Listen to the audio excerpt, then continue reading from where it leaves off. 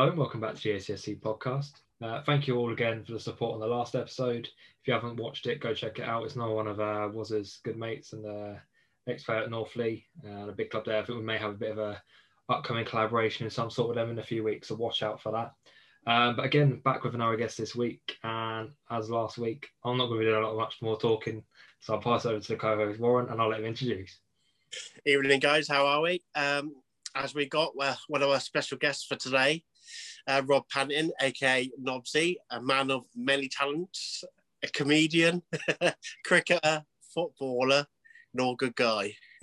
Very kind of you, Warren. Hi, Charlie. How you doing, gents? Right, not bad. Yourself? Excellent. Yeah, all good.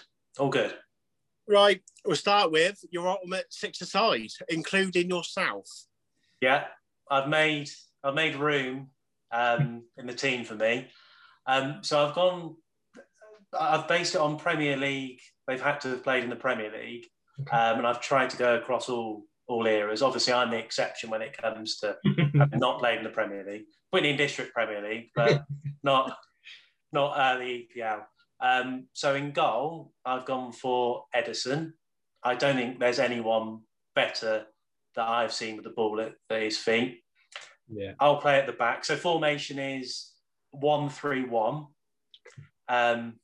not including the goalkeeper. So Edison in goal. I'll try and start the play at the back.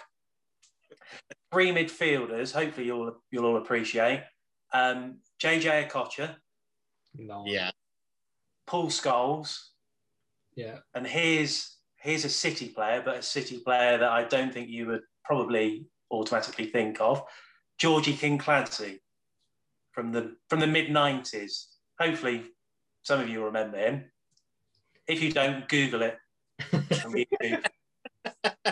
probably way past Charlie. Well, no, yeah, hopefully there's some film that still exists of him playing, but yeah, Georgie King-Clancy.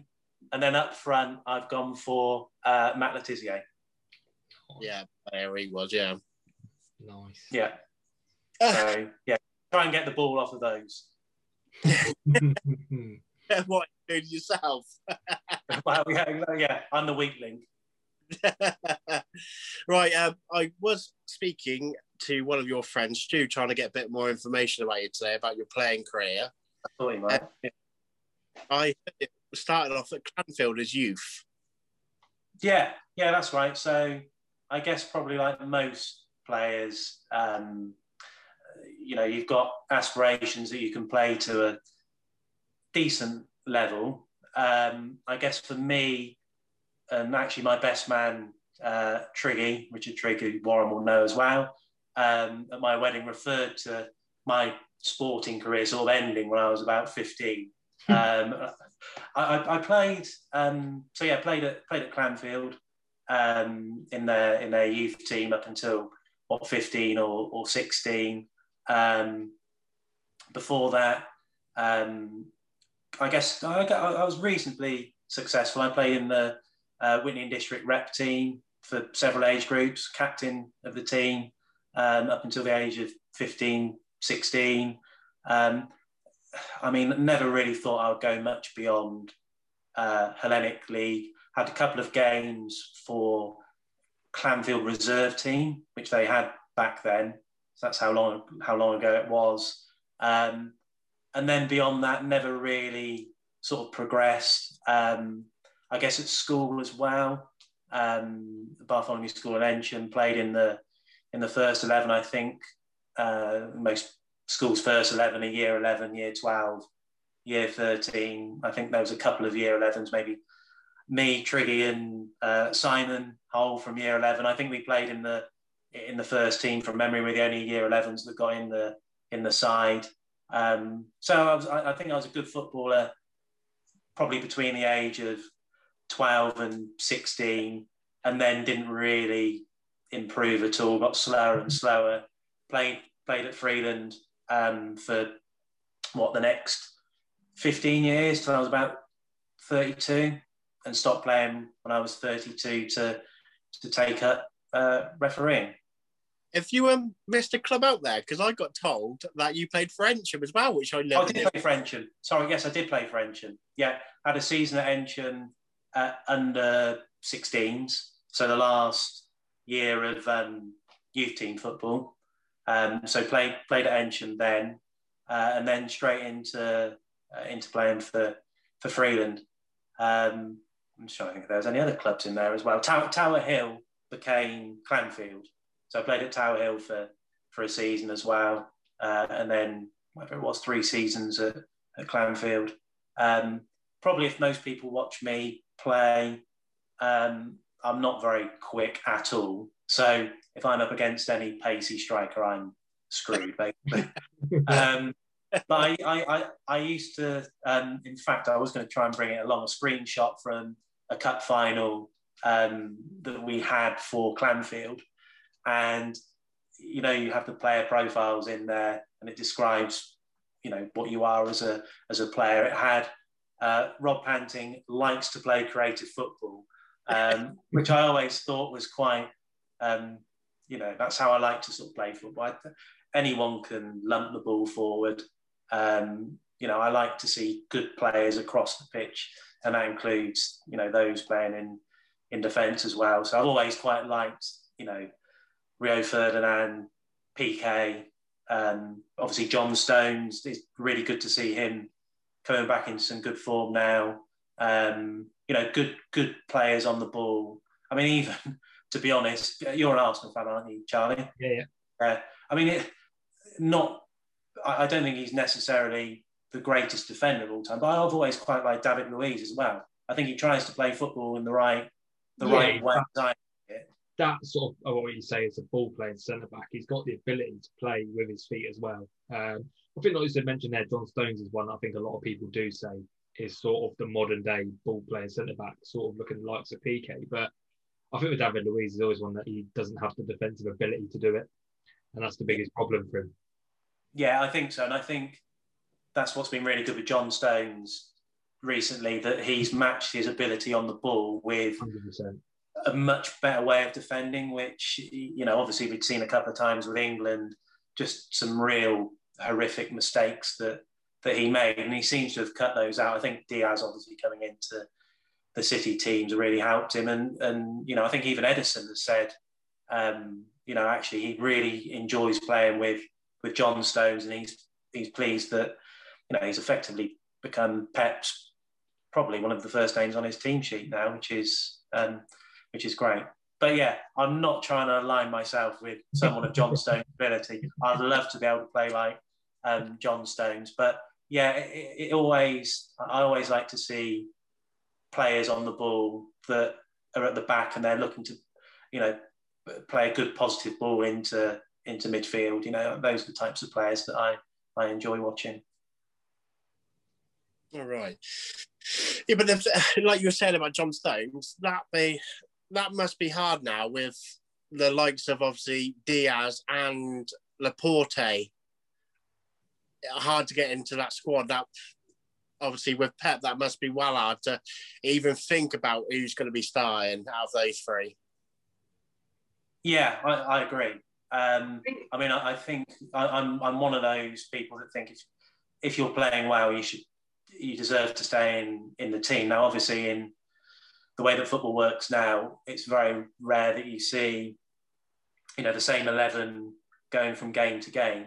I think City have got 3 really good defenders now that they can alternate and set up as they see fit going into a particular game.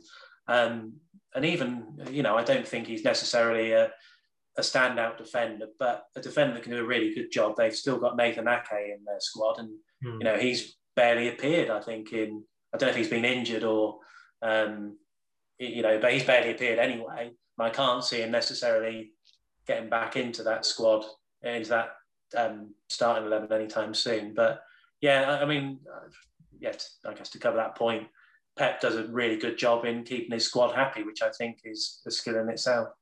Yeah.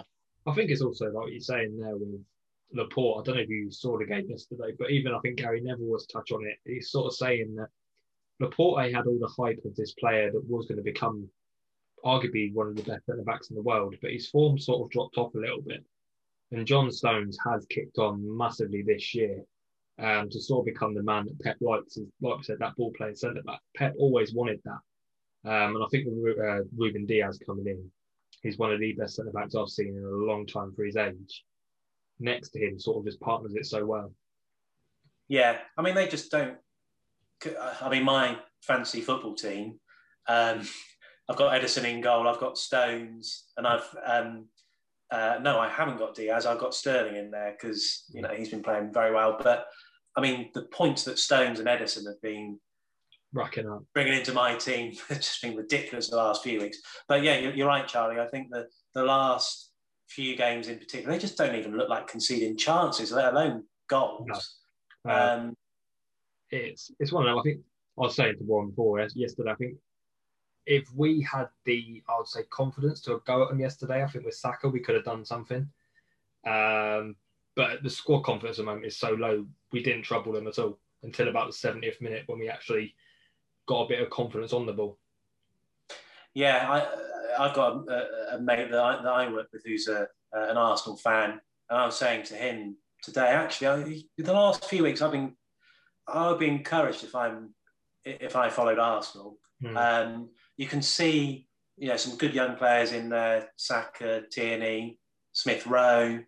I mean, even I was saying Willock at Newcastle at the moment. He's actually putting in some good performances, and hopefully, if he can continue that, he's going to force his way into Arteta's thoughts next season. So I think Arsenal aren't going to suddenly appear as, I hate to break it to you, Charlie, but I don't think they're going to appear as title contenders for the next couple of seasons. But I think they're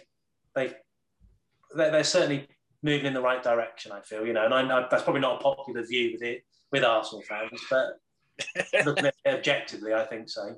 I'm saying to you, I think it's one of them that I was saying to you before. I think yesterday sort of summed it up that yes, we're going forward, but the confidence isn't there.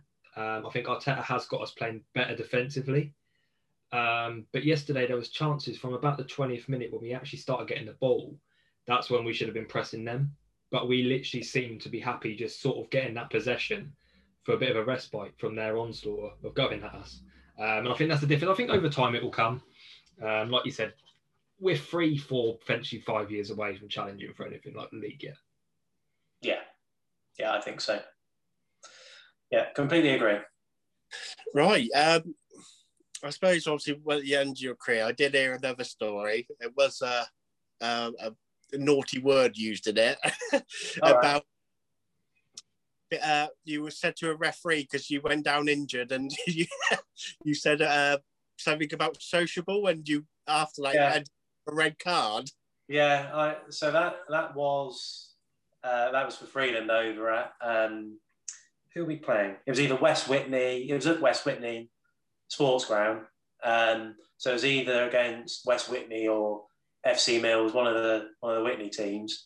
And actually, we'll probably come on to it later when it comes to refereeing. But they had a stand-in ref that game, so it wasn't an official ref. It was one of their club members refereeing, and I got injured, and I was sort of like 5 or 10 yards inside the pitch, and there's quite a bad sort of cut to my leg. It wasn't a very nice challenge, and basically the referee was asking me to roll off the pitch, and I was saying to him, "Look at my leg. I'm not making a big deal out of it."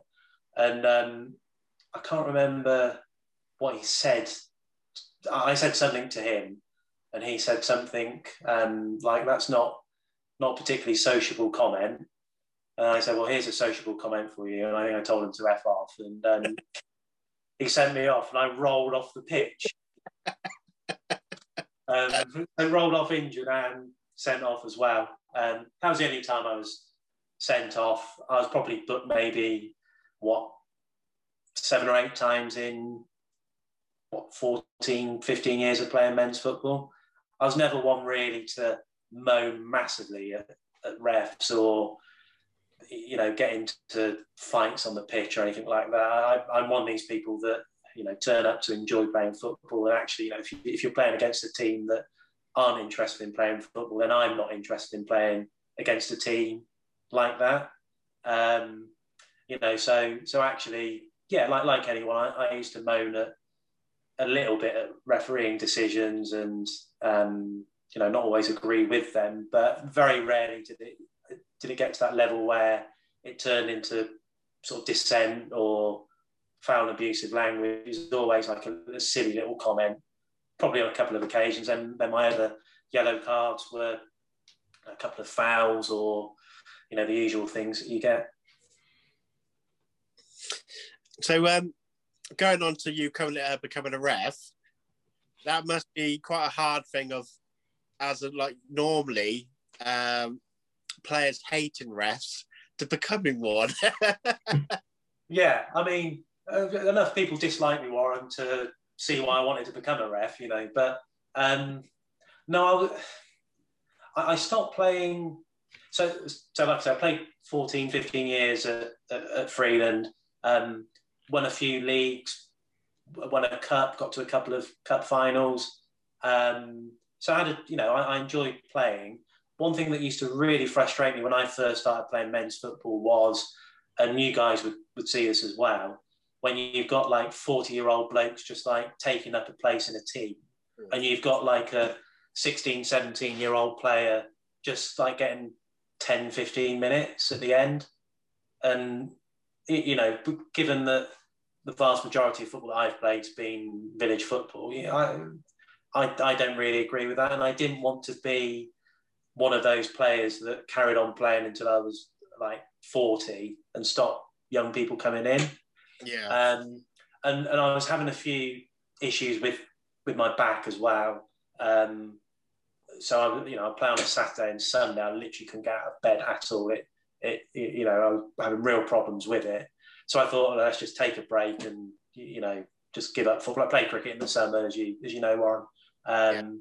But I just thought, no, let's stop playing football. But I was always quite intrigued about what refereeing would be like. And I thought, well, I know quite a lot of the players in the Whitney District, having played, 15 years in the Whitney District and a bit in the senior league as well. And I thought, I get on with most people. Let's give it a go and see what happens, and actually see how far it takes me. So, I thought, no, let's give it a go. The worst thing that I find are those players that will constantly moan at refs, but then perhaps not, when they stop playing, they're not willing to run the line or, have a go at refereeing themselves. So I thought, no, I'll give it a go. How have you found it, such as, obviously, well, we all know how well loved you are around this area. Everyone knows you. Do you find that you get a more respect on the pitch being a ref of that? Yeah, without sounding big-headed, probably. I guess just as a disclosure, my sort of back issues, I've not refereed for the last year, but with COVID anyway, because of that, I've not missed many games. So I've not registered for the current season, taking a bit of the year out. But I refereed, 4 or 5 seasons before then. And I do think knowing players puts you in a good position as a referee. I think having played at that level, you sort of understand how a game should be refereed. So, you're not refereeing in the Premier League or the Championship. So there are going to be the occasional bad challenge going in. You've just got to manage the game how you feel it should be managed to keep the flow of the game going. And I think that, coupled with me knowing quite a few of the lads that I refereed, probably did put me in a stronger position. You notice those referees that come in that either haven't played, are perhaps taking it up for the first time, or not knowing people that they are refereeing. They find it really difficult to build a relationship with players during a game. So I think you're right. You're right, Warren. I think it does. I felt comfortable going into my first few games refereeing, knowing that I knew quite a few of the lads that I'd be refereeing. Yeah, because it's great on that. Like, I think it was probably maybe 3-4 years ago, there was a Banbury League referee that must have done something wrong, and he must have got relegated to the Whitney District. Northley A go out on the pitch. One of our strikers, Craig Orne, before the game goes for a wee behind a tree, and the ref already trying to get a card out to send him off. The game hadn't started. It's, and actually when you do the referees course, so if you want to become a referee, all the local FAs run these 2-day, I think they're 3-day courses. It starts on a Friday night, you go on a Saturday and a Sunday. You then have to do 5 games that you're assessed on a couple of games, I think, from memory. But essentially, you go in for this. You learn the basic rules of the game, laws of the game. Sorry, that's one thing. They're not rules. They're laws. And I pick it up every time I watch Rio Ferdinand say rules on BT Sport. Every time he says it. I've not tweeted him yet to tell him. Yeah, I think that's the first thing that the referees or the referee tutors say to you is don't create a situation for yourself.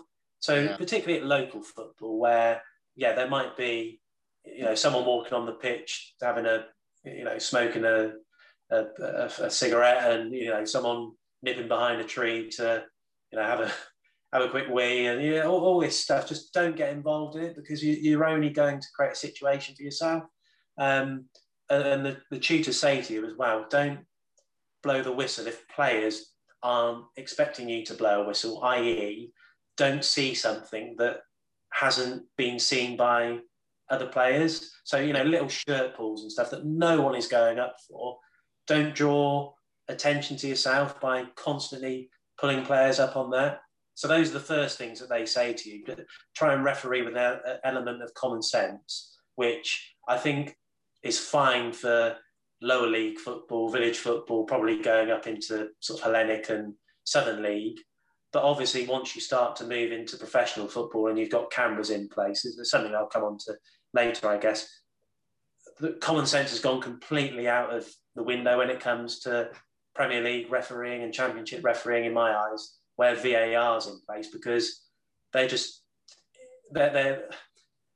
refereeing too closely to the letter of the law, and there's no wriggle room for common sense whatsoever. The prime example being the Mike Dean incident a couple of weeks ago, which I know you boys have discussed. And favourite referee of all, Mike fucking Dean. Yeah. I mean, obviously, what's happened to him since, is deplorable. But he does draw attention upon himself, and that incident at Fulham the other week, no one was. It was a shame actually, because I think the guy, was it Lee Mason that was VAR for that game? I think. I can't remember who it was the other night now. I think it was, because I think he was the one also involved in both incidents that sort of got pulled up.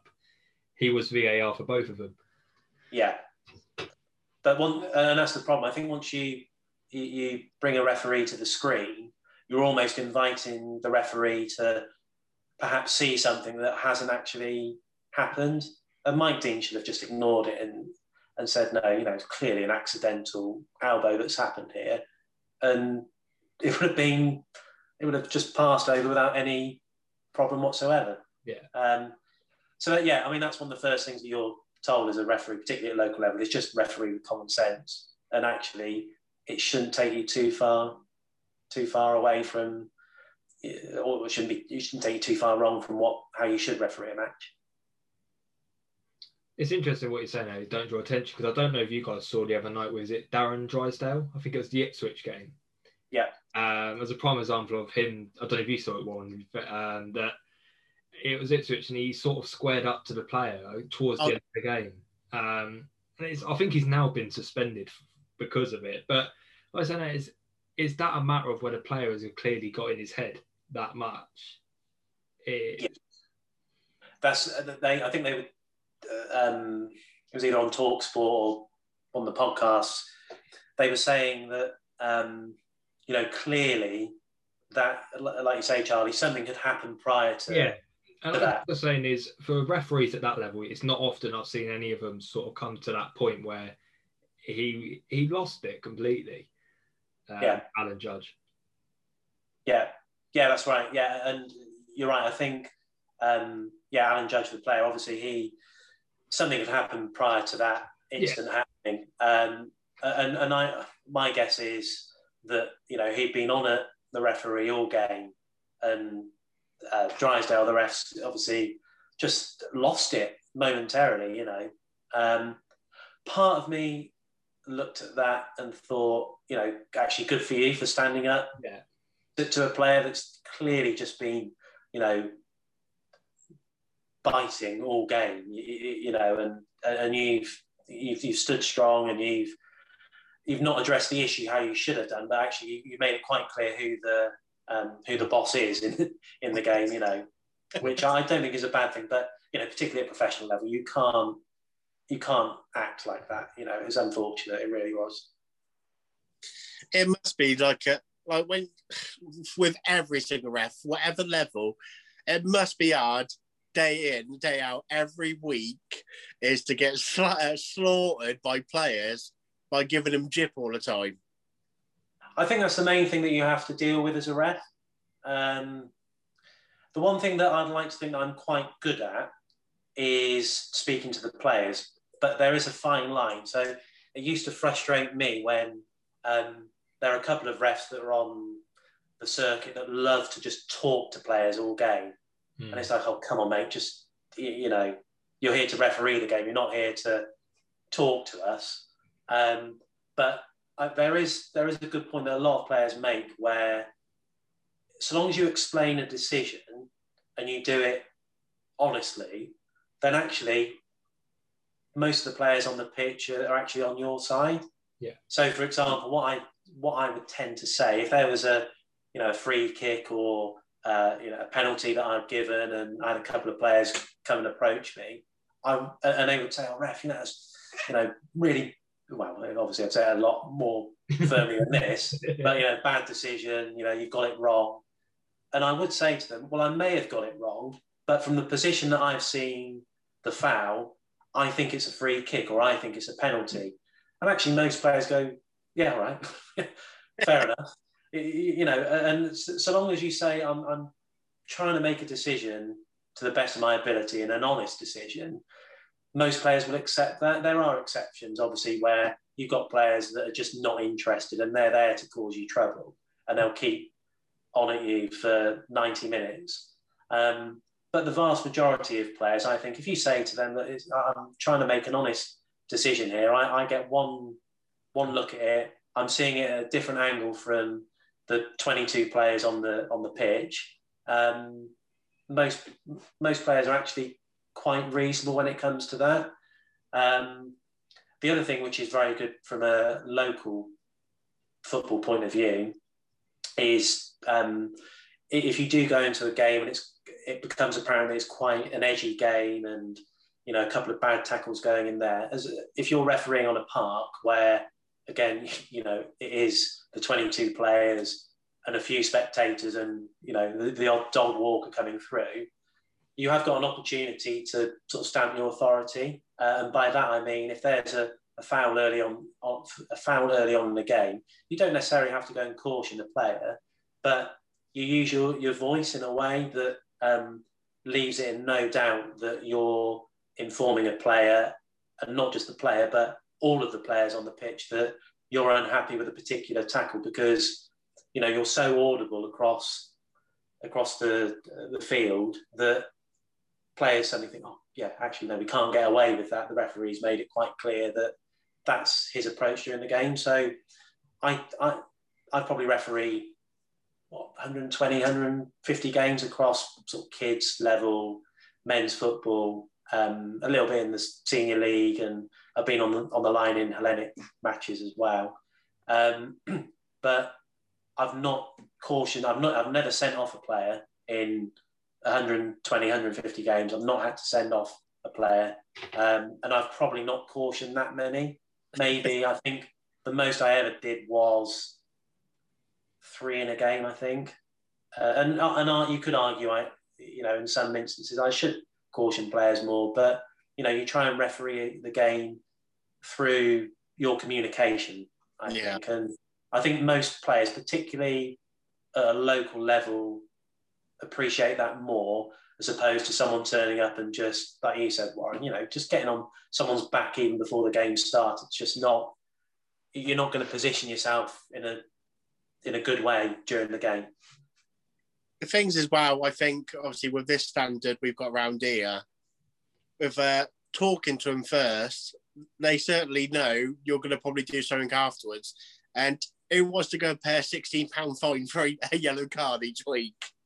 Yeah, you're right. I mean, that's, to be honest, gone are the days where, referees wouldn't put bookings through. They come into the changing room after the game, and it's happened to me on a couple of occasions where I got booked, and the ref would say, "Oh, don't worry, I won't put that booking through."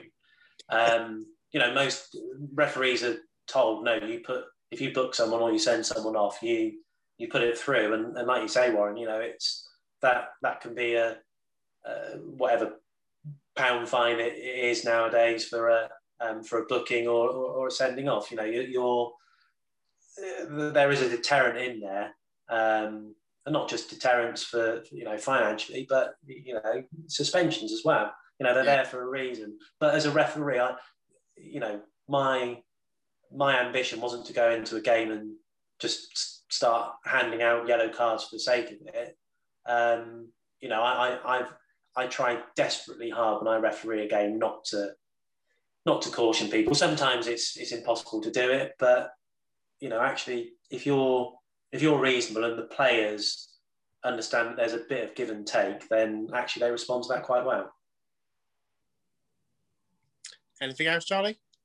I think that covers most of it. I think we're going to get to a point where, even though you are ref, we're going to have to say the dreaded VAR word and have a bit of discussion about that, because I think we touched on it a few weeks ago, obviously, when it was sort of at the high point of, obviously, with the Mike Dean incident. And I think we can even sort of mention the Liverpool-Everton game the other night. The talking point was obviously the Calvert-Lewin penalty, which, in my opinion, I don't think it was. I can see the reason why the ref has given it, due to the fact, obviously, where was Calvert-Lewin meant to go? Arnold was there on the ground. I can see why he's given it.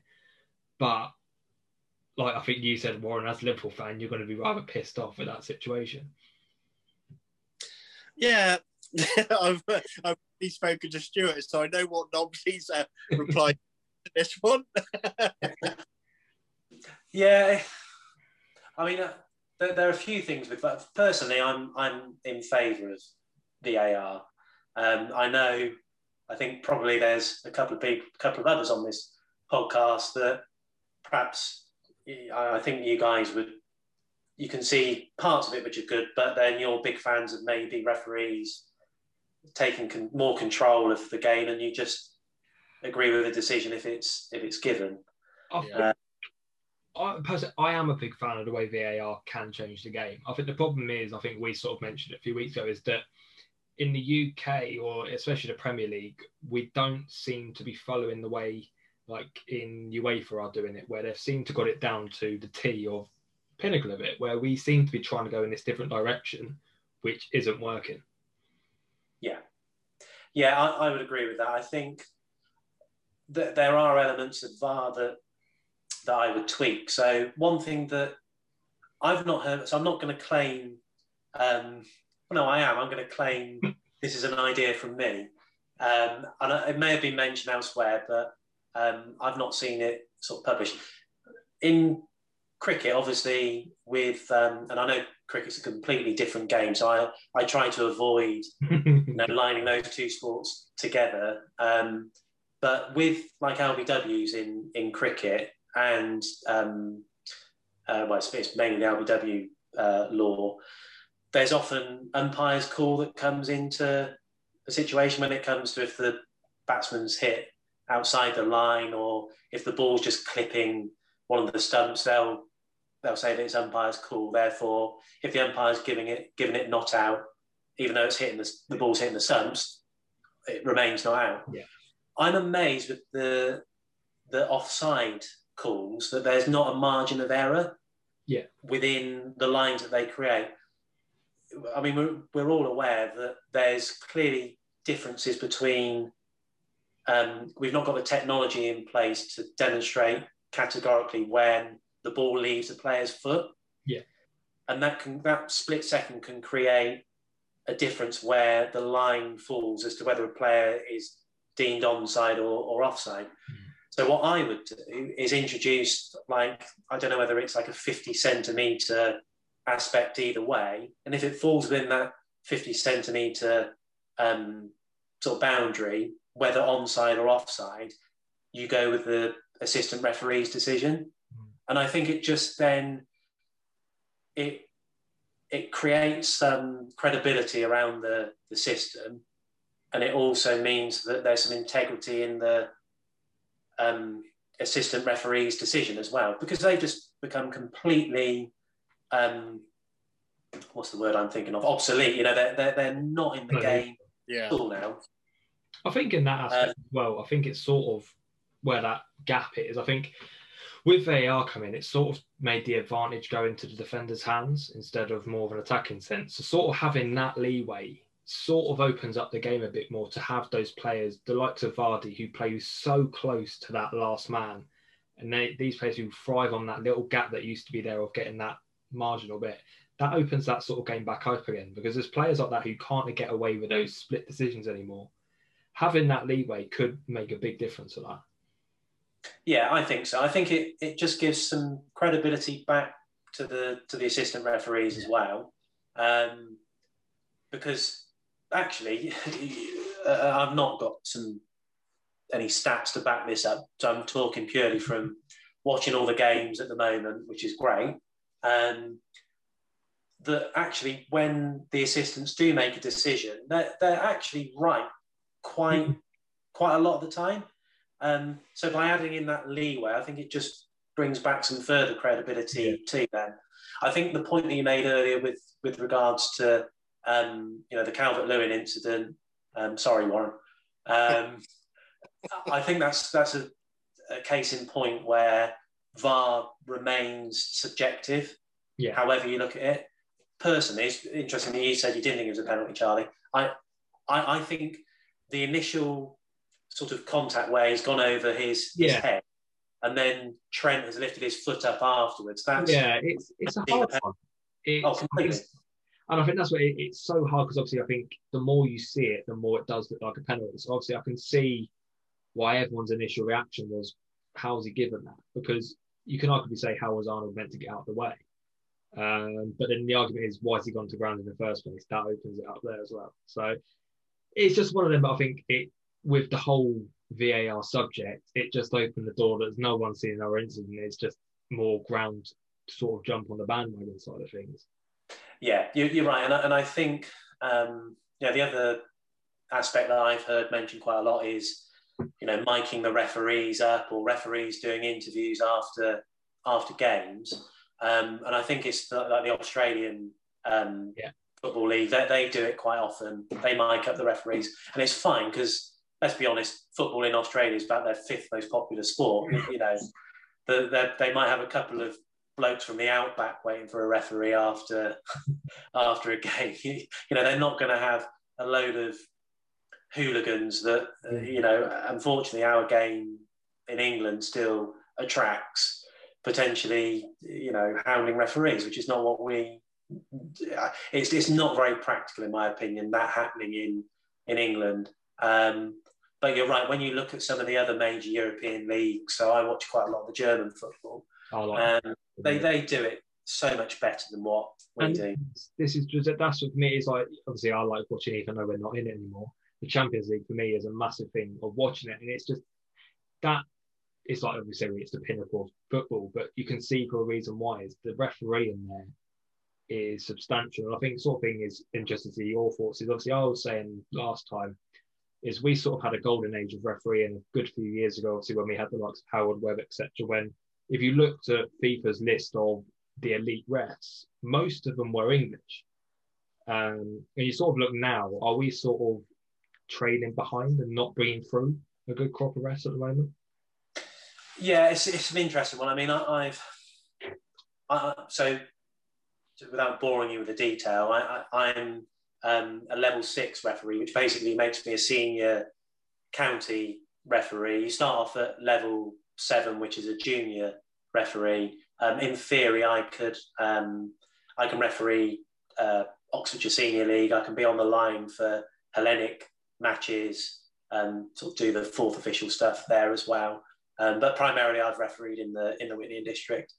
I think the further up you go and you start to meet people that are refereeing in Southern League, National League, even on the line of National League, there are some really good referees in there that quite a decent percentage of referees that have stopped playing at a decent level and have gone into refereeing. And I think those are the guys to watch, hopefully coming through in the next few years. I think to answer your point, Charlie, in terms of the elite referees at the moment, I always feel Michael Oliver's a very good referee. I think he commands good respect. He's quite decisive. The main one that springs to mind with him is the Champions League match a couple of seasons ago. Was it PSG and Real Madrid where, who's the goalkeeper? Buffon was in goal for PSG, and he was face to face with Michael Oliver, and Michael Oliver just, sent him off straight. Just didn't put up with any of his, clear dissent. And I quite admire that in referees to make those decisions in high-profile games. But you're right. I think probably when you look at Howard Webb, although interestingly, you read his book. I'm sad. I've read his book. He's got big regrets about the 2010 World Cup final that he refereed, and was it Van Bommel that did the yeah.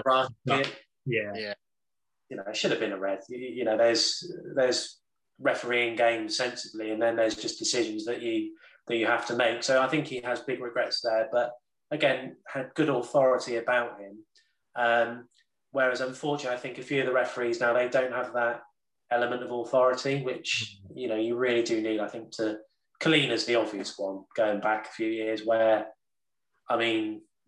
forget some of the players on the pitch like Roy Keane and Vieira, those that really put themselves about.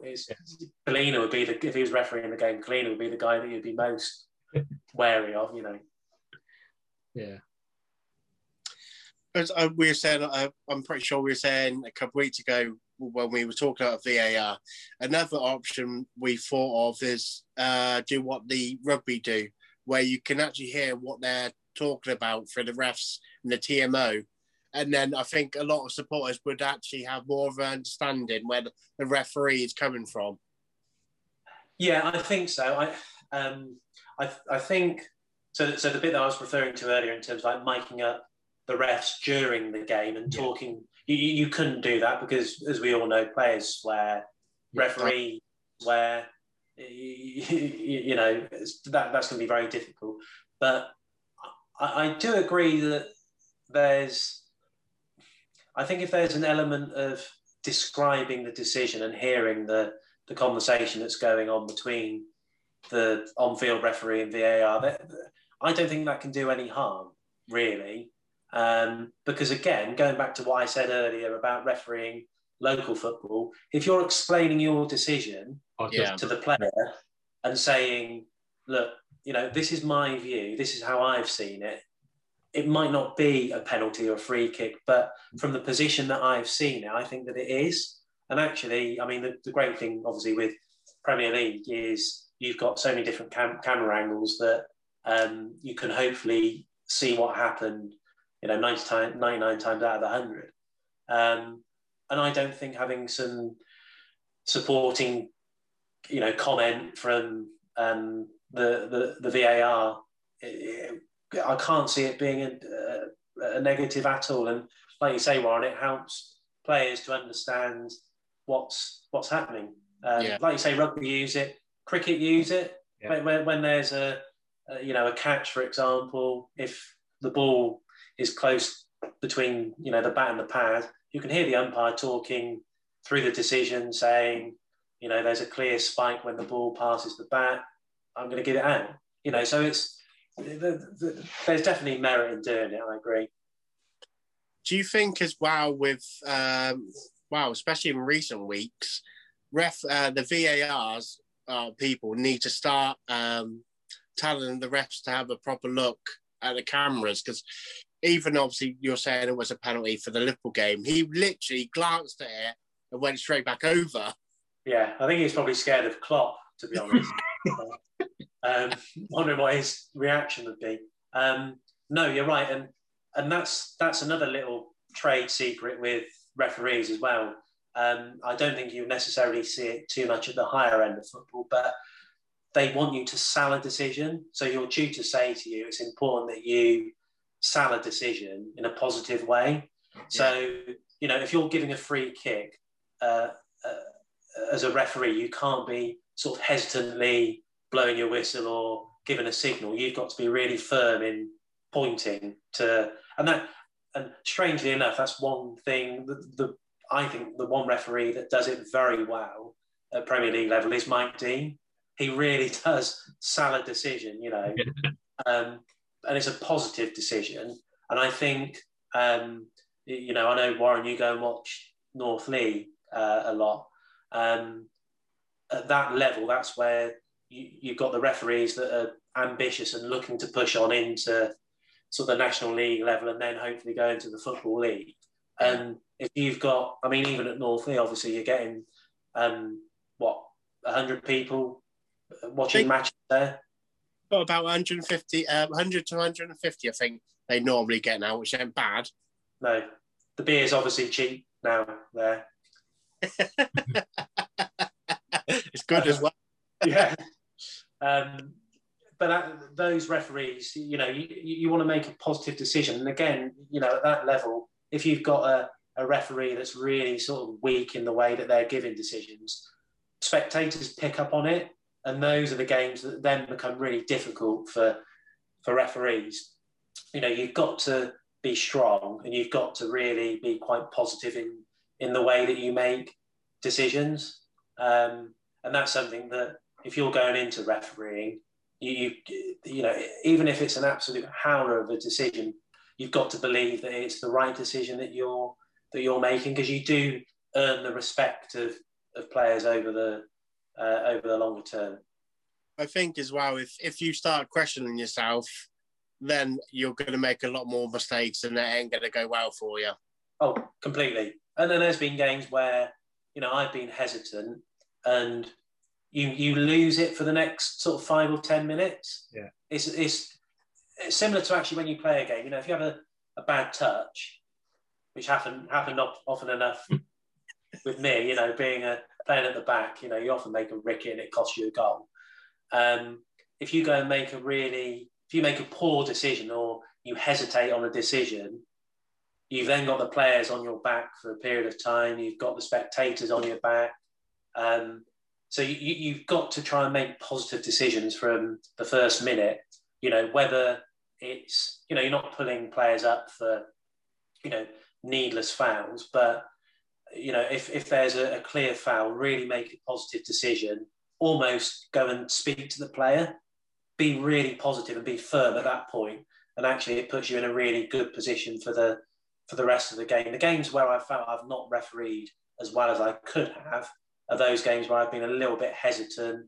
I've not stood up to players that have clearly, there's banter and, I don't mind the occasional, F off ref, you do make sure that you address it, but it's not an automatic booking all the time.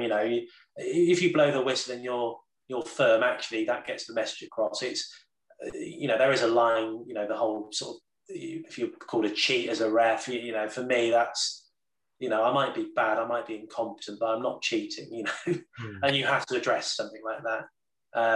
But I think, for those people that, I can't imagine that there are too many budding referees at the best of times. But, if you want to go into refereeing, that's my thought, that, you've got to be firm in your decision, really sell it if you make a decision, so everyone knows that you're making a good, positive decision. And like I said at the outset, don't make a decision when a decision's actually not being sought by players. Like I say, the worst games that you see are the ones where referees are making decisions where there's just not a decision to be made. So just don't make one. Yeah. Anything else, Charlie? I think that covers that stuff. Right. On to your beloved Aston. Are you quite happy with what they've done this season? Yeah, I think so. I think yesterday, the game against Leicester, it showed how much Villa rely on Grealish. I think he would get into most Premier League teams now. Maybe not City. I think he would get into Liverpool side, Warren. I think he would take Grealish now. I think he'd get into Arsenal side, Charlie. 100%. I think he's a class player. But my main concern with Villa is I think the midfield's looking very tired at the moment. McGinn just doesn't look quite at the races at the moment. Barkley was fantastic the first 5 or 6 games. Obviously, he had his hamstring injury, and I think they were saying his availability coincided with COVID hitting Villa, and his rehabilitation hasn't happened. So he's still finding his fitness, I think, during the games, which isn't ideal at all. Douglas Luiz, I think, is a great player, but he's looking very tired as well. My worry is that I think Villa potentially will lose 2 or 3 players in the next year. I think a team will come in with a massive bid for Grealish to the point where I think it would be impossible for Villa to say no. I genuinely think that I don't get the hype about Mings at all. I think he's just not. I don't think he's a particularly good footballer, in my opinion.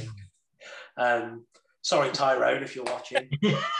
But I just don't think you're very good, mate. I just see him launching the ball forward towards Watkins, and there's no. He doesn't play the ball into midfield particularly well, in my opinion. The defender that I feel is, I think he's genuinely one of the best defenders in the league, is Konsa. I think he's a really good player, really good defender, good ball playing defender as well. And I can see, dare I say, the likes of your teams coming in for Konsa during the summer. It wouldn't surprise me at all, again, if there's a bid for him. And the other one, well, actually, there's 2 players I can see potentially being picked up by, not necessarily going, but being challenged with a bid, is Matt Cash. I think he's a really good attacking fullback, and Martinez is just. Probably outside of Ederson, I think he's probably been the best goalkeeper in the league. Charlie, he must be chuffed to bits that you let him go. Absolutely fuming. I was gutted. I was certainly on a massive Arsenal team, my dad as well, and I knew we was going to get offers for him. Obviously, with Leno getting injured, he was just superb for us last year. And I'd rather have let Leno go and keep him, because even with the ball, like you say, Edison, he can play football as a keeper as well. And another player, is it Taggart you have as well? Is he one of your other fullbacks? Yeah. I like him. The game he had against us the other night, he was absolutely class as well. How much do you think you could get for Grealish, realistically? What would the offer be where you would sort of have to consider it? Yeah, I think you're probably... The players in the league at the moment that probably demand the most transfer fee is probably Kane is... I would say Kane's maybe, 150 million, really? I'm not suggesting that he's worth that myself. That's the fee you'd be demanding, definitely. Absolutely. And I think Grealish probably falls into a bracket underneath that. So maybe 100 to 125. It wouldn't surprise me. I was saying this again to one of the lads that I work with, and he couldn't believe that I said this, but you look at the position as to where Madrid and Barcelona are at the moment, it wouldn't surprise me if they look at someone like Grealish. It wasn't that long ago that, I think Madrid were being linked with Sancho. They're looking for these types of young players that are creative. And you have to say that England, in the last 4 or 5 years, this sort of conveyor belt of good ball playing midfielders and attacking midfielders, Foden, Sterling, Grealish, Maddison, Barnes, Smith Rowe, I've probably forgotten others, I think, like you said, Nails, I think it's something I wanted to sort of bring up this episode as well, as about England, sort of obviously we've got the potential of the Euros coming up very, very quickly. And I think they were touching on it the other night, I think after their Leicester game with Harvey Barnes, is how hard is it for players like this to push into the England squad at the moment? Because Harvey Barnes has been sort of talking about it a bit as well. He's had a really good season. But when you're going up against the likes of Grealish, Sancho, Foden, how the hell do you push into that side at the moment? Yeah, it reminds me, maybe not to this extent, but I mean, like, you boys remember sort of 10, 15 years ago when you looked at, national teams like Brazil and France, and there were players that were elite players in the Premier League. I'm just not even getting a look into these national teams. And I think, I'm not suggesting we're anywhere near that level, but you're right, Charlie, there's only so many squad places available for England in the Euros, and there are going to be someone like a Maddison or a Barnes or Maddison completely Bellingham. I used to. You mentioned England, and probably I'm one of those people that I would rather see England do well than. I would love to see Villa do well. Don't get me wrong, but I used to be in the England supporters club for about 10 years, and used to travel abroad to watch quite a few games with. Warren knows Jamie Leach as well, so me and Jamie used to go abroad quite often. So I always like to see England do well.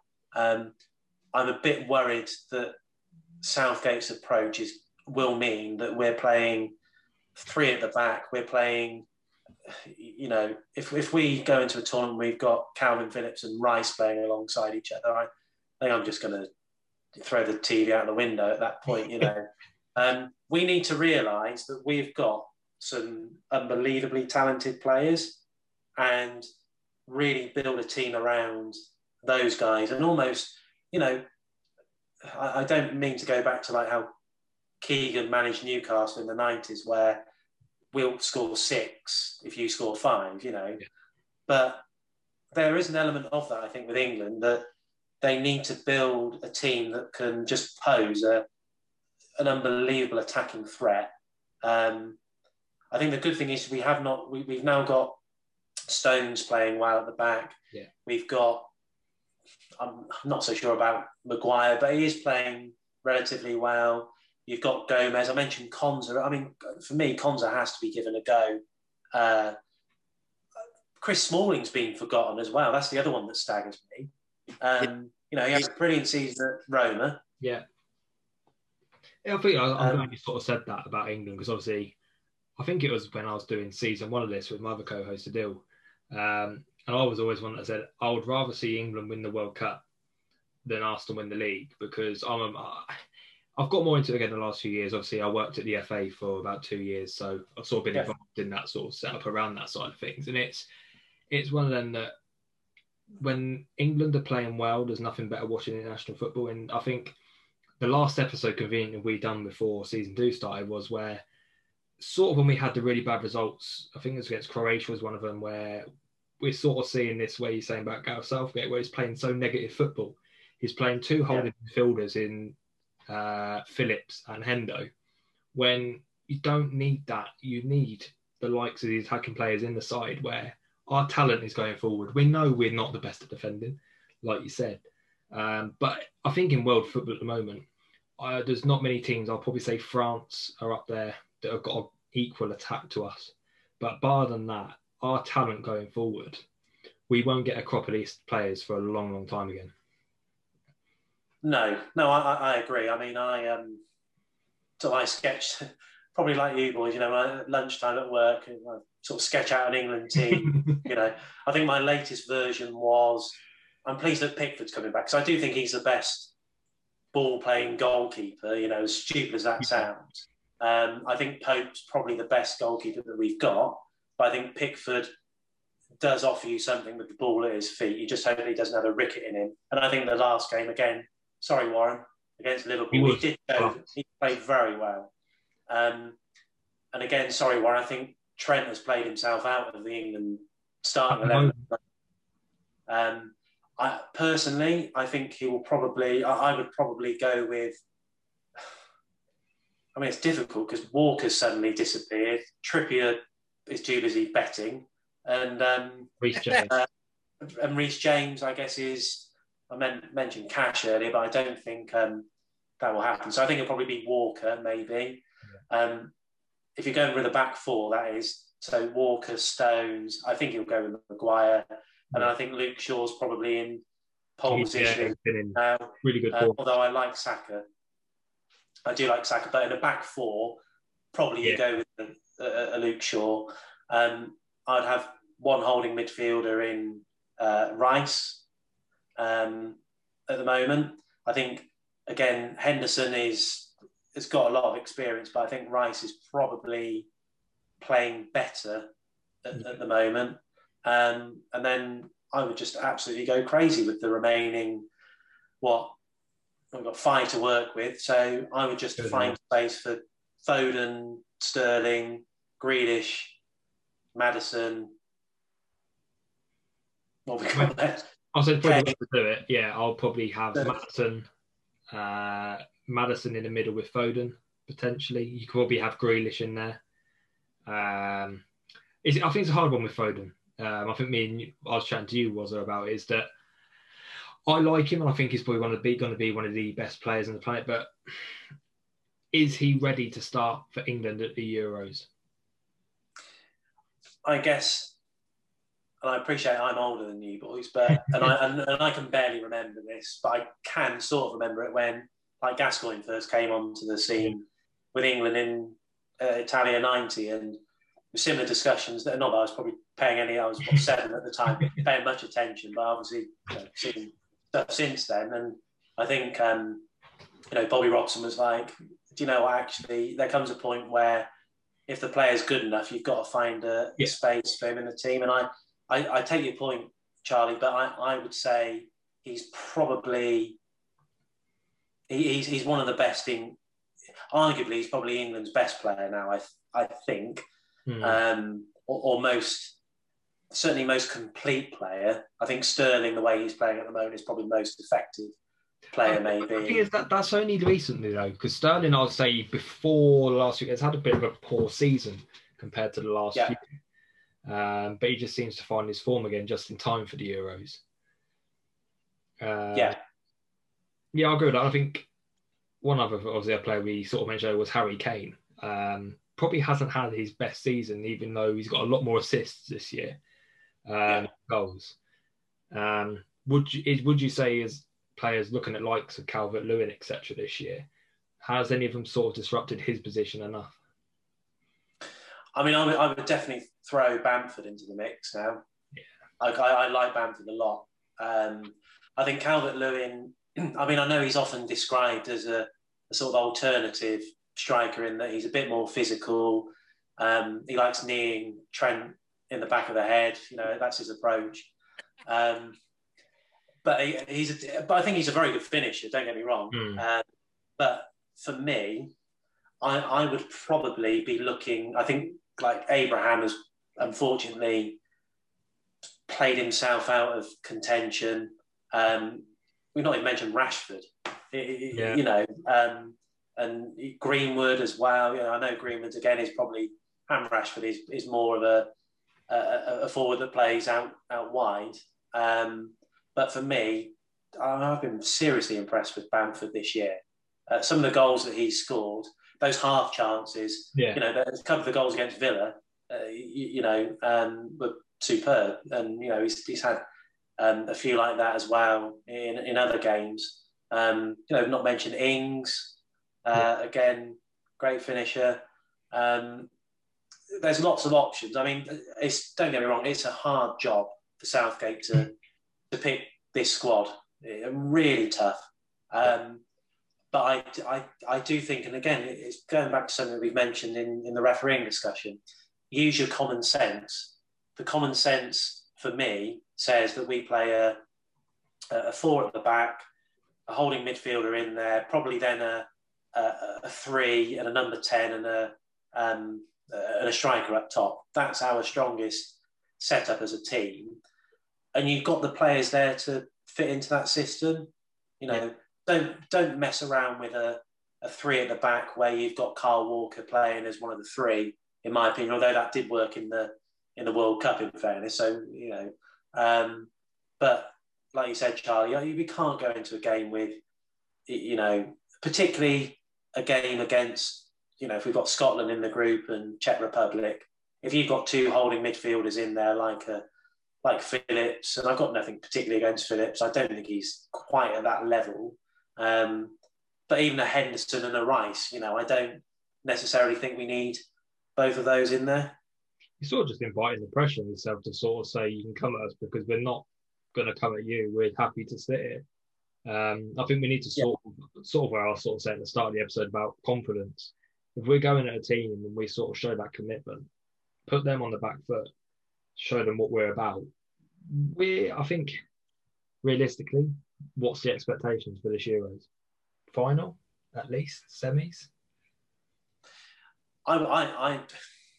Yeah, maybe I'm an optimist, and like you said, if you've worked at the FA, you know, maybe you're an optimist too, Charlie. But you know, I with the players we've got, and I appreciate in a one-off game you can go and lose to a team like Belgium, France, Germany, Italy have got a lot better again in the last couple of years. I think didn't they qualify? They win all their games, or I think they may have drew one. But they're back again now after sort of not being in the World Cup. Completely. But I would like to think that, you know, and the final and the semi-finals are at Wembley, aren't they? So, and like with the news as well, that hopefully fans are actually going to get in the stadium. You would like to think that we might be in a positive position because of that. So, you know, I agree with you. I'd like to see us get to the semi-finals. The Croatia game is going to be a difficult one, but again, they're not the team that they were a couple of years ago.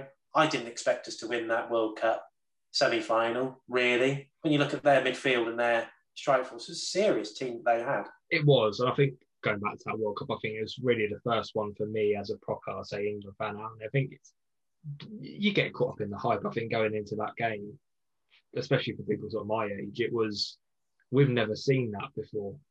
Sort of experience that. So I think even going into this Euros, I think there's a lot more, I'll say, expectations on us. But like you there, I think if we can get to the semis, I think it's us to lose it due to the fact we'll have potentially the home support behind us.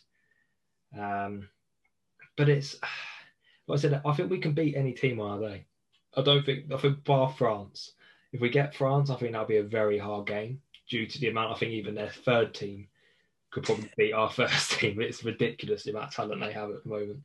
Yeah, I agree with you. And I think the good thing that we're playing Croatia first means we sort of have to go into that game with a good positive team selection, in my opinion, to build some momentum. And hopefully if we can, you know, not even necessarily win the game, but put in a good performance and get a draw, I would still expect us to, I mean, really, we should beat Scotland. We really should. I think everyone will be thoroughly depressed if we don't go and beat Scotland. Czech Republic, obviously, they beat us in the qualifier away, but again, I think at home, you know, we should have enough to beat them. But again, they've got the 2 guys that play at West Ham, haven't they? There's Souček. Yeah. So they're not going to be easy to beat. But I think, yeah, you're right. If we can build a bit of momentum, it's amazing how that can continue, I think, into the tournament. Similar to how, if you have a run of results that aren't positive, I hate to say it, Warren, but with Liverpool at the moment, you go on a bad run and they just can't get out of it. It's like anything with that. It's just too many injuries for us, and we can't cope with like we were talking about the other week, mentality, which probably doesn't help as well. And it's just completely ruining him. You look at was it last game or was it one before that? Salah. Normally, that last man, it looked like he was playing right wing back. Yeah. But in reality, you know what's going to happen to England? Eric Dyer. Do you know what? Yes, you're right. I always quite liked Dyer, but again, he's just so inconsistent. Like yesterday, that goal, the first West Ham goal, and the first thing that he's got in his mind is to turn around and start blaming Tanganga. It's just, oh, come on, mate, take some responsibility.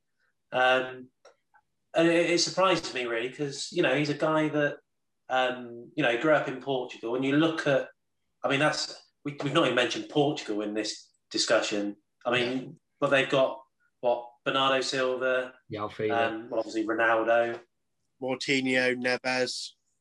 Yeah. Who else? Ruben Diaz at the back. Yeah. Who's the right back at City now as well? You got João Cancelo on the left, Nelson Semedo, obviously of Wolves on the right, Bernardo Silva. It's frightening, isn't it? Jota. Yeah. Odd. Wolves squad. Yeah. I think from the prospect, Portugal might end up wearing a tangerine kit. I think, like I said there, the prospect of the amount of teams going into it it's an exciting Euros for a lot of teams. Obviously, France will be going in, World Cup holders. Squad is probably getting better. Mbappe, arguably the best player in the world now. So he's going to be sort of having expectations on him. Like I said there, Italy, we've mentioned them. Spain, we haven't really mentioned them much. But a lot of youth coming through at the moment. I think Spain are always one of them that you admire the way they play football. Like you said, there's the tiki-taka style football. It's one of them sort of growing up. I always remember when I went out there when I was like 11 playing them, and we got absolutely played to the park. I think we lost like 11-0 at that level, and it's just you see the way they play from that age is different. Yeah, and it's a game that the style that they use, or the style, the tiki-taka football that they use, is so suited to international football. I think we've got, the good thing about England is there's an identity to the team now, which I think you're right, Charlie. Is probably, I think you touched on this earlier, it's sort of been lost in the last 6 to 9 months, unfortunately. Yeah.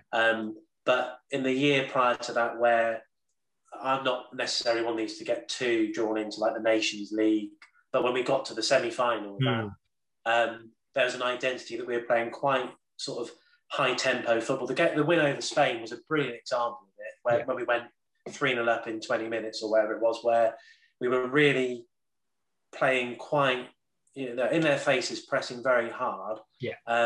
But, actually playing with some pace and, some strong movement further up the field, where in the past it's just been, we've had, the likes of Andy Carroll up front and, Crouch, and it's just diagonal balls all the time. And it's just not effective at international level, and that's been proven by England's performances over the last decade, prior to the last World Cup, But yeah, I'm very positive going into the Euros. I think we've got, as long as we don't have injuries, that's the other thing I guess to consider as well, that every country is going to be hit in some way because of COVID, I think, and player availability, not necessarily because of COVID, but the longevity. Yeah, exactly. People are playing Saturday, Tuesday, all through the season, even teams not in European football, so there are going to be some injuries, I think, and having a good rounded squad is going to be, key, I think, for whoever wins the Euros. You were saying about there's obviously Hendo. I would personally start him. If he's fully fit, I would start him because you look what he does, obviously not so much this year, but he's barking orders all throughout that game. Yeah, and I think you're right. I think, so I agree with you. When I said Rice being the holding midfielder, I'm sort of basing that on form at the moment. Obviously, I know Henderson picked up an injury. I don't think you can go far wrong if you've got players that are successful. The guy is captain the team that won the Champions League, got to a Champions League final the year before. They've gone and won the Premier League. He's a player with real experience, and I think you're right, Warren. He drives the team forward. He might not necessarily be the most talented player in the side, but his passing really underrated. He knows how to read the game of football.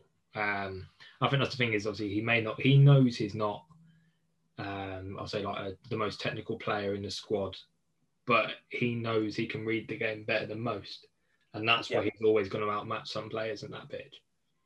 Yeah, I agree, and I think the example's being proven in Liverpool at the moment. Probably the best player in the Liverpool squad in my eyes is Thiago. Probably the best all-round footballer in the team is Thiago. But for whatever reason, and I'm not one of these people that blames Liverpool's sort of bad form against him as a player, but obviously there's a certain tempo that I think Liverpool had in the last couple of seasons that Thiago has maybe just scaled back to a degree within the team. And I think that adds to that discussion point that actually, Henderson in the team that keeps the tempo going. He's very keen to play a positive pass into, the front three for Liverpool when he can. Means that they're an effective team. And I think you're right, Warren. If he's on form and he's fit, he's got the ability to, hopefully, if England have got the likes of Foden, Maddison, Sterling, Grealish, Sancho, Greenwood, Rashford, whoever it is, you play the ball into them. I'm excited thinking about it. Play the ball into them quickly to do their bit. That should be quite a positive thing for England. Who's captain for England? Kane. Kane. And then he's not the biggest talker, is he? Have you seen the Spurs documentary on Amazon? I knew exactly where you were going with that, Charlie. Yeah. He's a very underrated. People don't see that sort of because he's very, I would say, not really camera shy, but he's not the most vocal on screen. But in that documentary, you see in that squad the respect they have for him. And he's a big character, I think, behind the scenes, and I think a lot of people don't see that. But I can see where you're going. Obviously, I think the big one was obviously when the Sterling and Gomez incident happened. Obviously, he didn't come out and say anything. It was Hendo who had to step up and say something. I can see obviously why people think that, but I think Kane is Southgate's man. He trusts him, so I think every manager has a go-to player, and I think that for Southgate that is Kane. I don't know what his reason was for putting Kane on corners and free kicks. That wasn't Southgate, was it? That was that was Hodgson. Yeah. Southgate come in after that. Yeah, I certainly would have been holding some post-mortem on Roy Hodgson after. And I probably shouldn't, because I was a big fan of, I was saying for quite a period of time before he came into the role, I thought Hodgson was probably a good choice as England manager, and unfortunately, but I mean, you look at some of our qualifying whilst he was in post, and actually, really convincing qualifying, and actually England played well in a lot of those games. Yeah. whatever happened, whether he overthought things going into tournaments, obviously it just didn't work out for him. And that Iceland game, I've never seen a team implode like that before, ever. Yeah, it just happened to be England, which was rather disappointing. But no, I've watched the documentary, Charlie, and Kane is a big influence in there. I think he's not only is he Southgate's man, I think he's Jose's man as well. There's that whole bit where wasn't he speaking to Kane when he first came in, and he was saying, I'm a stellar manager and I want to take you to be a stellar striker. And Kane was like, yeah, I'm all for that. Which makes me think the current position for Tottenham means that I wouldn't be surprised if he leaves this summer. Obviously, it's going to take a really big bid coming in. I'm sure you'll be pleased with that as an Arsenal fan. I was going to say, that was going to be my final question. I think that sort of stuff has been, the last few days, I think there's I saw a video on Twitter yesterday, and it was sort of him in 2017, sort of saying, if I look back in 3 years' time and we've not won anything, he's going to be disappointed. And I think, obviously, I'll say is I'm a very unbiased fan. Tottenham have been better than us for the last 4 or 5 years. And Kane has been a massive reason behind that. But obviously getting to the Champions League final against Liverpool, they haven't looked the same since. I don't know if it knocked them massively in confidence. But they got to that final and they were shocking. They didn't turn up in what capacity ever. It was probably the most boring Champions League final I've ever seen. Well, it was stupid for them to play Kane when he wasn't even probably 70% fit. Yeah, I wouldn't even say 70. I'll probably say 60, 50%. Yeah. He was ready for that game. Yeah, and I think both Tottenham and Liverpool to a degree, although Liverpool obviously went on to win the league last season, I think with Tottenham, they've when you look at their squad, aside from probably a couple of players, they've just not invested in the squad since then. No. And I think the same could be said to Liverpool, or about Liverpool to a degree. When you're in charge, you've got to kick on and, not change the team too much, but you've got to find players that complement the way that you play, which I think Thiago could be seen as that sort of stellar signing. But I unfortunately, I don't think he's the player that fits into how Liverpool have played successfully in the last 4 or 5 years. I think you made the point now. I think when you're on top, you have to keep being on top. I think City are a prime example. When they win the league, they still go out and spend 100, 200 million invested in more competition. And I think I said it to obviously Adil, who's not in this tonight, but obviously he's a massive Liverpool fan as well. And great success for you guys, obviously winning last year, but I think you just awoken a beast in City. I think you could see it in that game, obviously, when you were crowned champions. I think some of the players obviously were probably still hungover from partying. But when I think they put 4 or 5 past you, that was anger. That was, you've just pissed us off now and we're going to come for your title. And you've seen it this season. Obviously, they've gone on to, I think, is it 13 in a row now, 18 in all competitions. They've hit another form that people didn't think they could achieve. We thought we saw the best of City and Pep, and he's now gone and done it again. And I think we'll see more of that. I think City will carry on dominating for a long, long time. I think the rivalry will be even bigger next season when we can both have like a full fit team. This year it ain't gone away, and it's no surprise really. Hopefully Liverpool will spend, seeing as what's happened, they will spend a bit more next season and hopefully start challenging again. But I see what you mean. Obviously, with City, no matter what, if they start going slumping down, here's the checkbook. Let's write some more. But this season as well is, you could even say they've been without Aguero. Jesus hasn't been doing nothing. They've obviously, Gundogan out of nowhere has become probably better than Aguero in front of goal for the last 6 weeks. But they've done it with a lot of injuries as well. They just seem to find this second gear this year, especially. I think it's a testament to Pep, because I don't think people have paid him enough respect the last 2 years. Everyone was sort of saying he was done after last season. He's come back and he's just proved he is still probably the best manager in the world. Yeah, I think you're right. I think he's not fortunate because he's proven that he's a top manager, like you say, Charlie, probably the best manager in the world.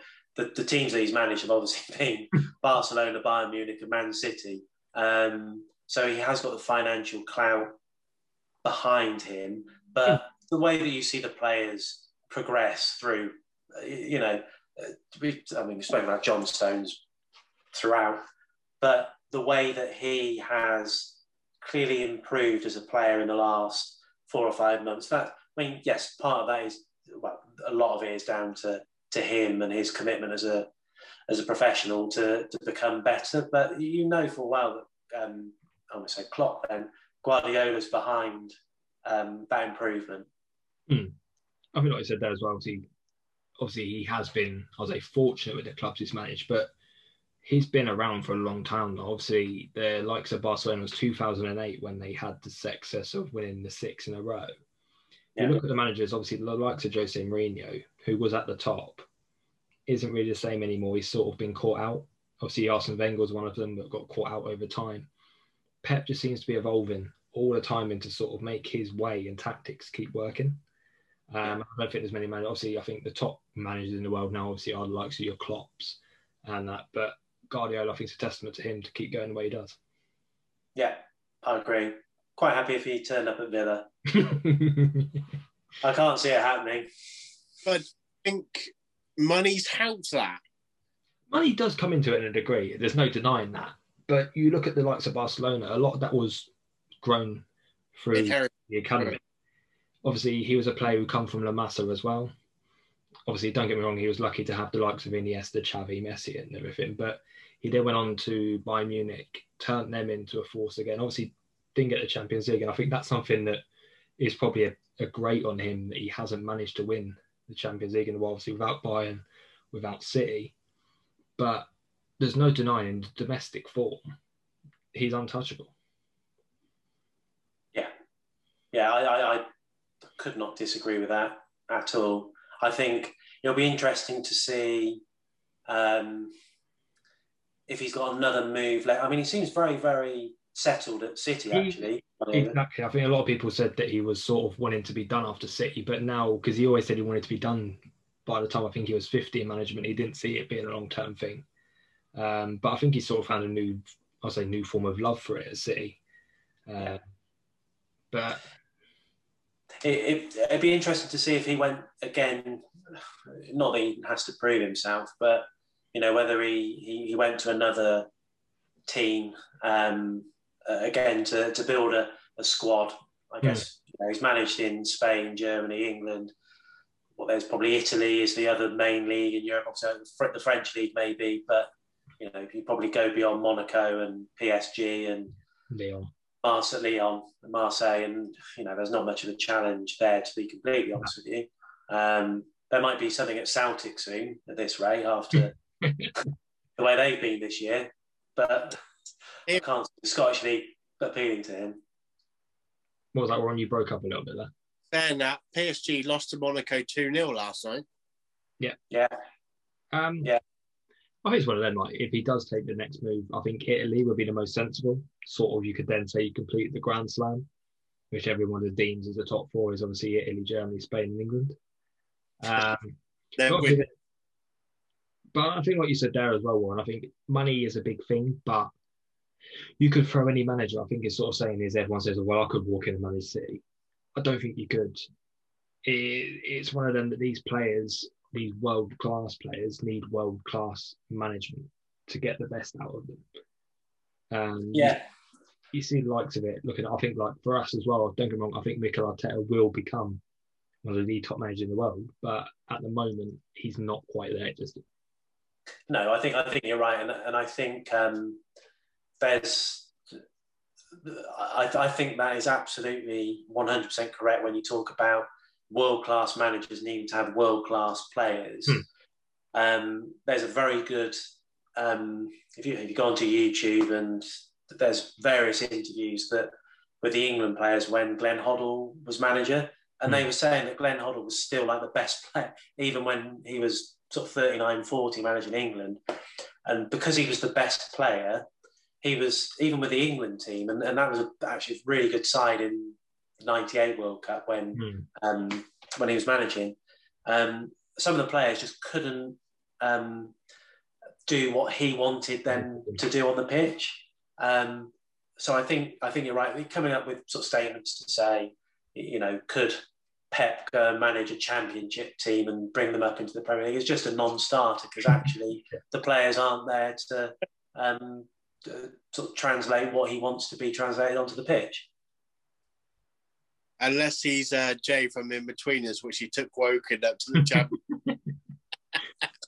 That's true. Yeah, in 5 seasons, wasn't it? Yeah. But like I said, it's one of them that, and I think that sort of is the difference between your likes of, obviously, I think last year Chris Wilder got so much respect for what he did with Sheffield United. I think Chris Wilder's I think he was my manager of the year. I put him down last year for what he'd done with them. But over time, this is like if he went on to manage someone, say, like City, it wouldn't work. It simply wouldn't work. No, I agree. And, again, the whole Lampard situation at the moment, I guess we probably suggested that because you're a world-class player, it doesn't make you a world-class manager. No. I don't think Pep, I might be wrong, I don't know the guy, but I'd imagine if you asked Pep, he would probably say, don't get me wrong, he was still a brilliant player. Playing at Barcelona and playing for Spain, you're going to be a decent player, but he's probably not in the elite league of, real top level footballers in the 90s. And with Lampard at the moment, yes, he was a world-class manager, but a world-class footballer. But I think it takes time for that to happen. There's not many managers that have, like you say, Charlie, with Arteta. I agree. I think Arteta will be one of the better managers in world football within a few years. But it's going to take him time. It's going to take time for that to happen. Yeah. And I think Lampard was foolish, really, to go for the Chelsea role, because we all knew if he went on a run of 7 or 8 games where it didn't go well, Abramovich has got a track record of making changes, and that's what happened. Yeah, I think like you saying there, a lot of players you look. I think for me, some examples, a lot of them are Arsenal ones. Patrick Vieira, not had the best start to his career. I think he's been sacked from a few clubs now, most notably Thierry Henry. Went to Monaco, went to Arsenal. I think he's now out in America again. And there's a lot of talk at one point him becoming the Arsenal manager, but I can't ever see it happening. Obviously, Thierry Henry, arguably one of the best players ever in the Premier League, got into management. It doesn't work. I think management is one of the hardest aspects of it to get involved in. There's only, I think, certain few that have the ability of doing it. Yeah, and you have to pick the right team, I think, to align with the progression in your career. Yeah, I guess the one that springs to mind that goes slightly against that thought and is working out really well is Gerrard. Yeah. I mean, that Rangers appointment, I think he had a little bit of wriggle room, because obviously with what happened to Rangers over the last 10 years, they weren't anticipating success probably this quickly. And if you manage Rangers 10, 15 years ago, where, finishing second is just a disaster to Celtic, whereas they probably had a bit of a buffer for 2 or 3 seasons where they established themselves again. And now, Rangers are, if they're in the Premier League, I think, they would certainly hold their own, in my opinion. I agree with that. In this season, I think is it 18 points? I think it's clear now. Yeah. 7 more points to be crowned. And I think I saw that even in the game, I think they've got the old firm coming up. If they get a draw, they win the league. I think they're still flying in Europe. The other night, they've done well to come back and win 4-3 in the end. There's a good of a game. But I think that sort of comes down to the fact of what you said about Lampard. I think Lampard and Gerrard have always been people that's been prepared their whole career. But I think it sort of goes down to, I don't know if it's a respect thing as well, but Gerrard just seems to command something about that Rangers side now that it's hard. I think it sort of comes down to the fact that I think, will Gerrard take the next step? Isn't it? He needs to choose the next club perfectly, because I think if he takes the next step, which I think a lot of people is obviously when Klopp goes, would be going in at Liverpool. I don't know if that's the right decision.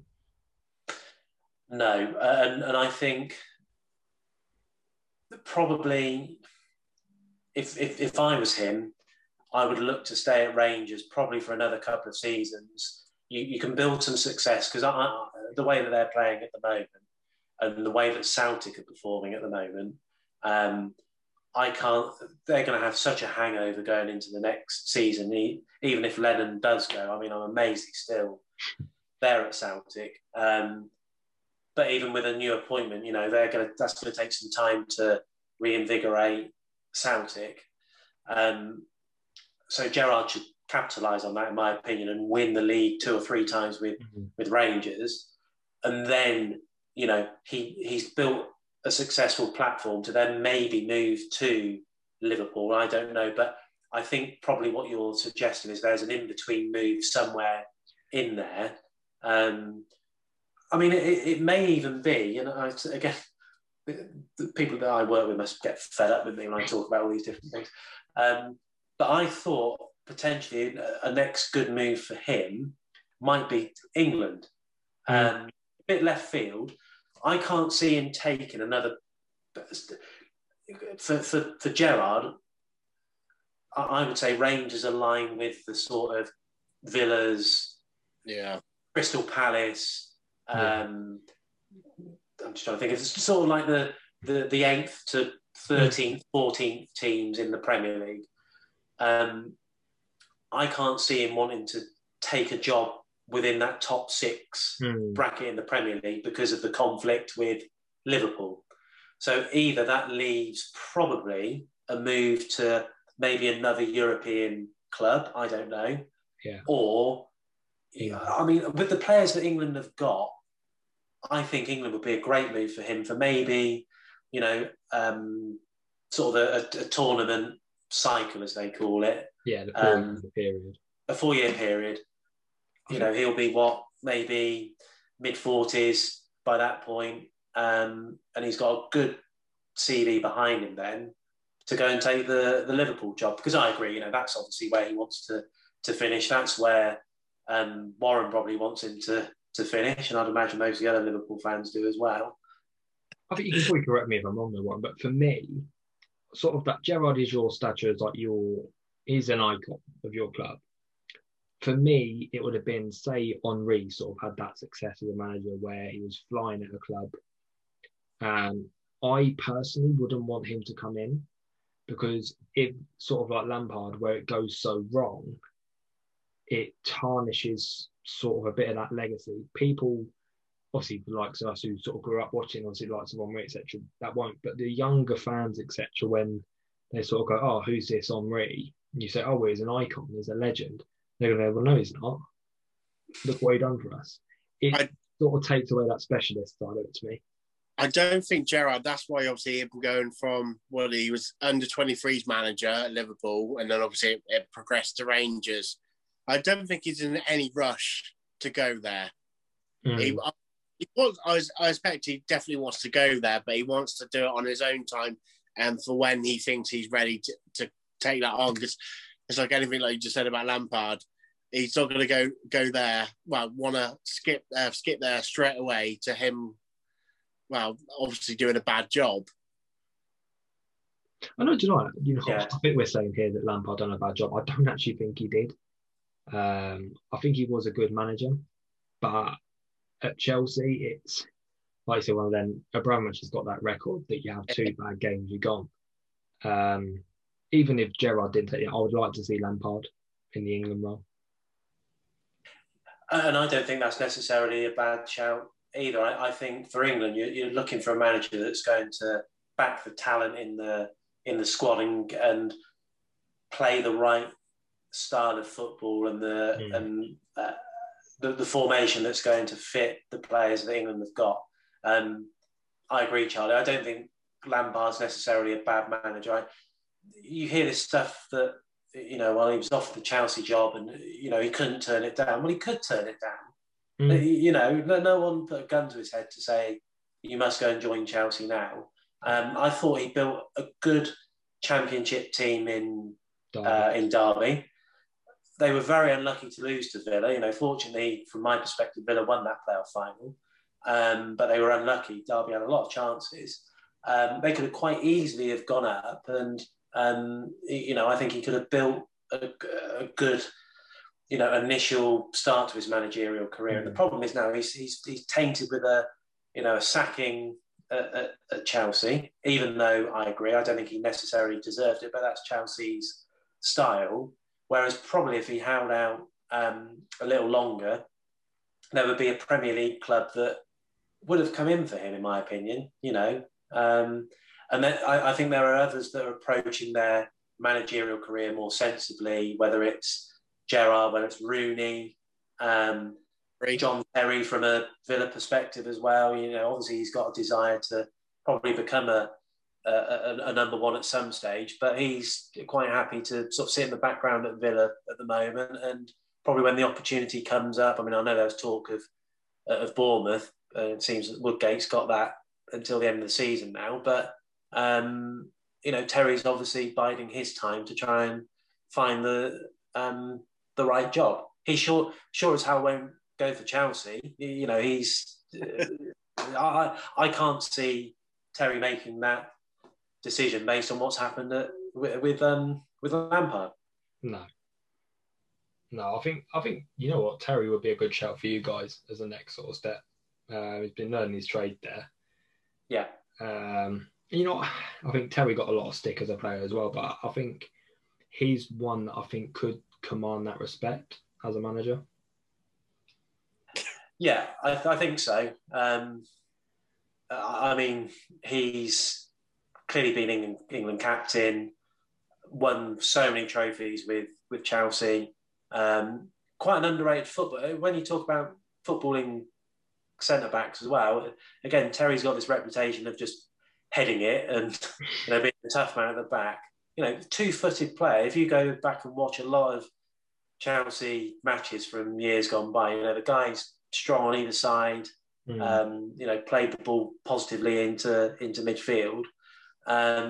So I think you're right. He could make a very good manager. Whether that's at Villa or not, I don't know. I think, you know, Dean Smith being a Villa fan means that I think it have to go catastrophically wrong at Villa for him to leave anytime soon.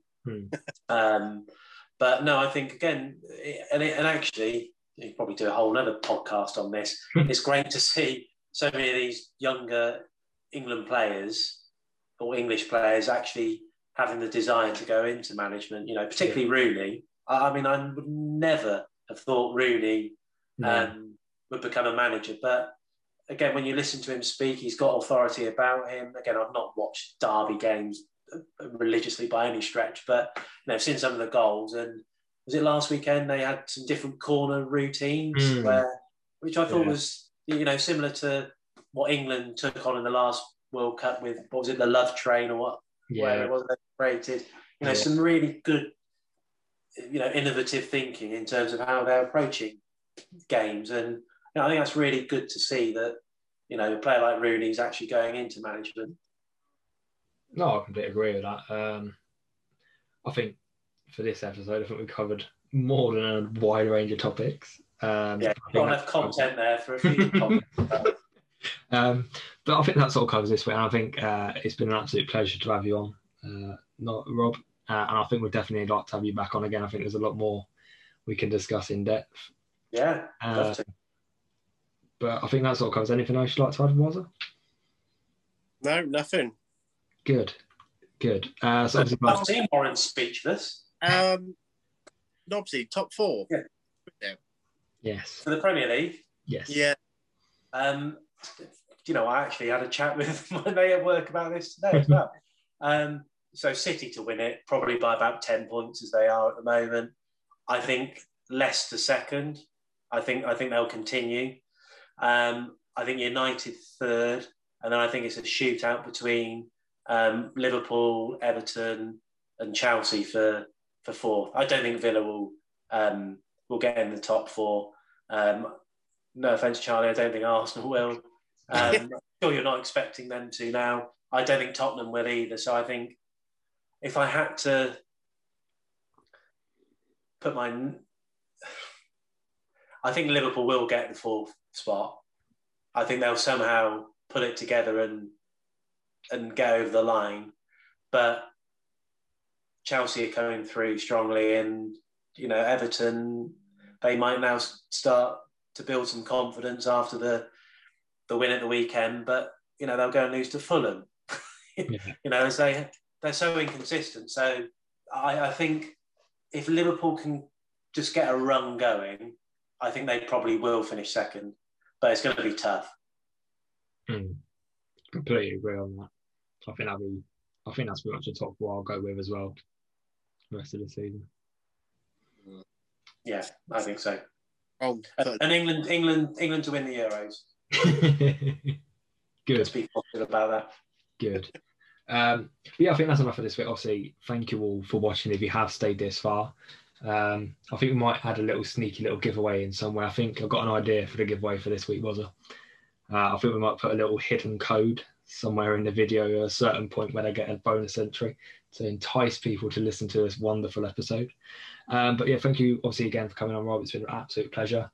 I'd like to have you on again soon. But obviously next week's episode, we've got another guest on.